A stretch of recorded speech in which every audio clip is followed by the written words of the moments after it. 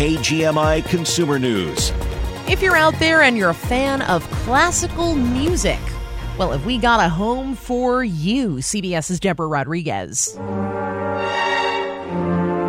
Mozart's sprawling estate in the Austrian ski town of Semmering is going up for sale. It was built in the year 1130 and served as the composer's final home. It's where he wrote his famous Requiem in 1791. The year he died at the age of 35. There's lots of room for creativity. Place has 50 rooms spread out over almost 2,700 square feet on 3.7 acres of land. Modern-day upgrades include a movie theater and a library, as well as old-school offerings like a chapel and a dungeon. No word yet on the asking price, but the most recent listing was for $13 million.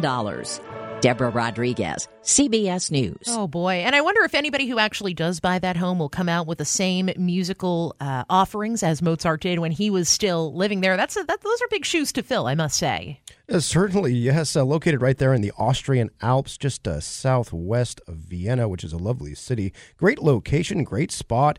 It says here that this was redesigned in the 15th and 17th century, so maybe due for some new updates and redesigns by now.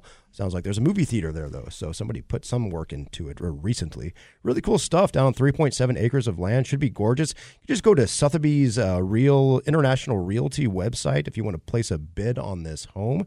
I don't quite have $13 million available right now, but this does look like a lovely place to retire. Absolutely. And hopefully not to go full music nerd in the moment, but playing Lacrimosa in the background probably isn't the best omen on top of all of that, or anything describing his Requiem. Again, he died the same year he wrote the Requiem. So hopefully you don't suffer the same fate if you do eventually become the homeowner of that estate. I think we can call it an estate, right? Indeed, yes. There we go. And an aging rocker turning to a different musical genre, selling off his guitars. CBS's Vicki Barker.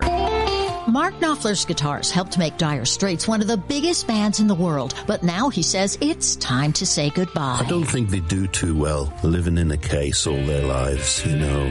120 of Knopfler's guitars and amps will be auctioned off here in January, with a price range from about $400 to $600,000. 1/4 of the proceeds will go to charity. Will he buy more guitars with the rest? Yeah, there's every danger. Vicki Barker, CBS News, London. I imagine you don't have $400,000 to $600,000 budgeted for these guitars either, do you? No, I do not have $600,000. So much for get your kicks for free, huh? Right. Jeez. This is pretty cool, though. Mozart, of course, was born in Salzburg, Austria.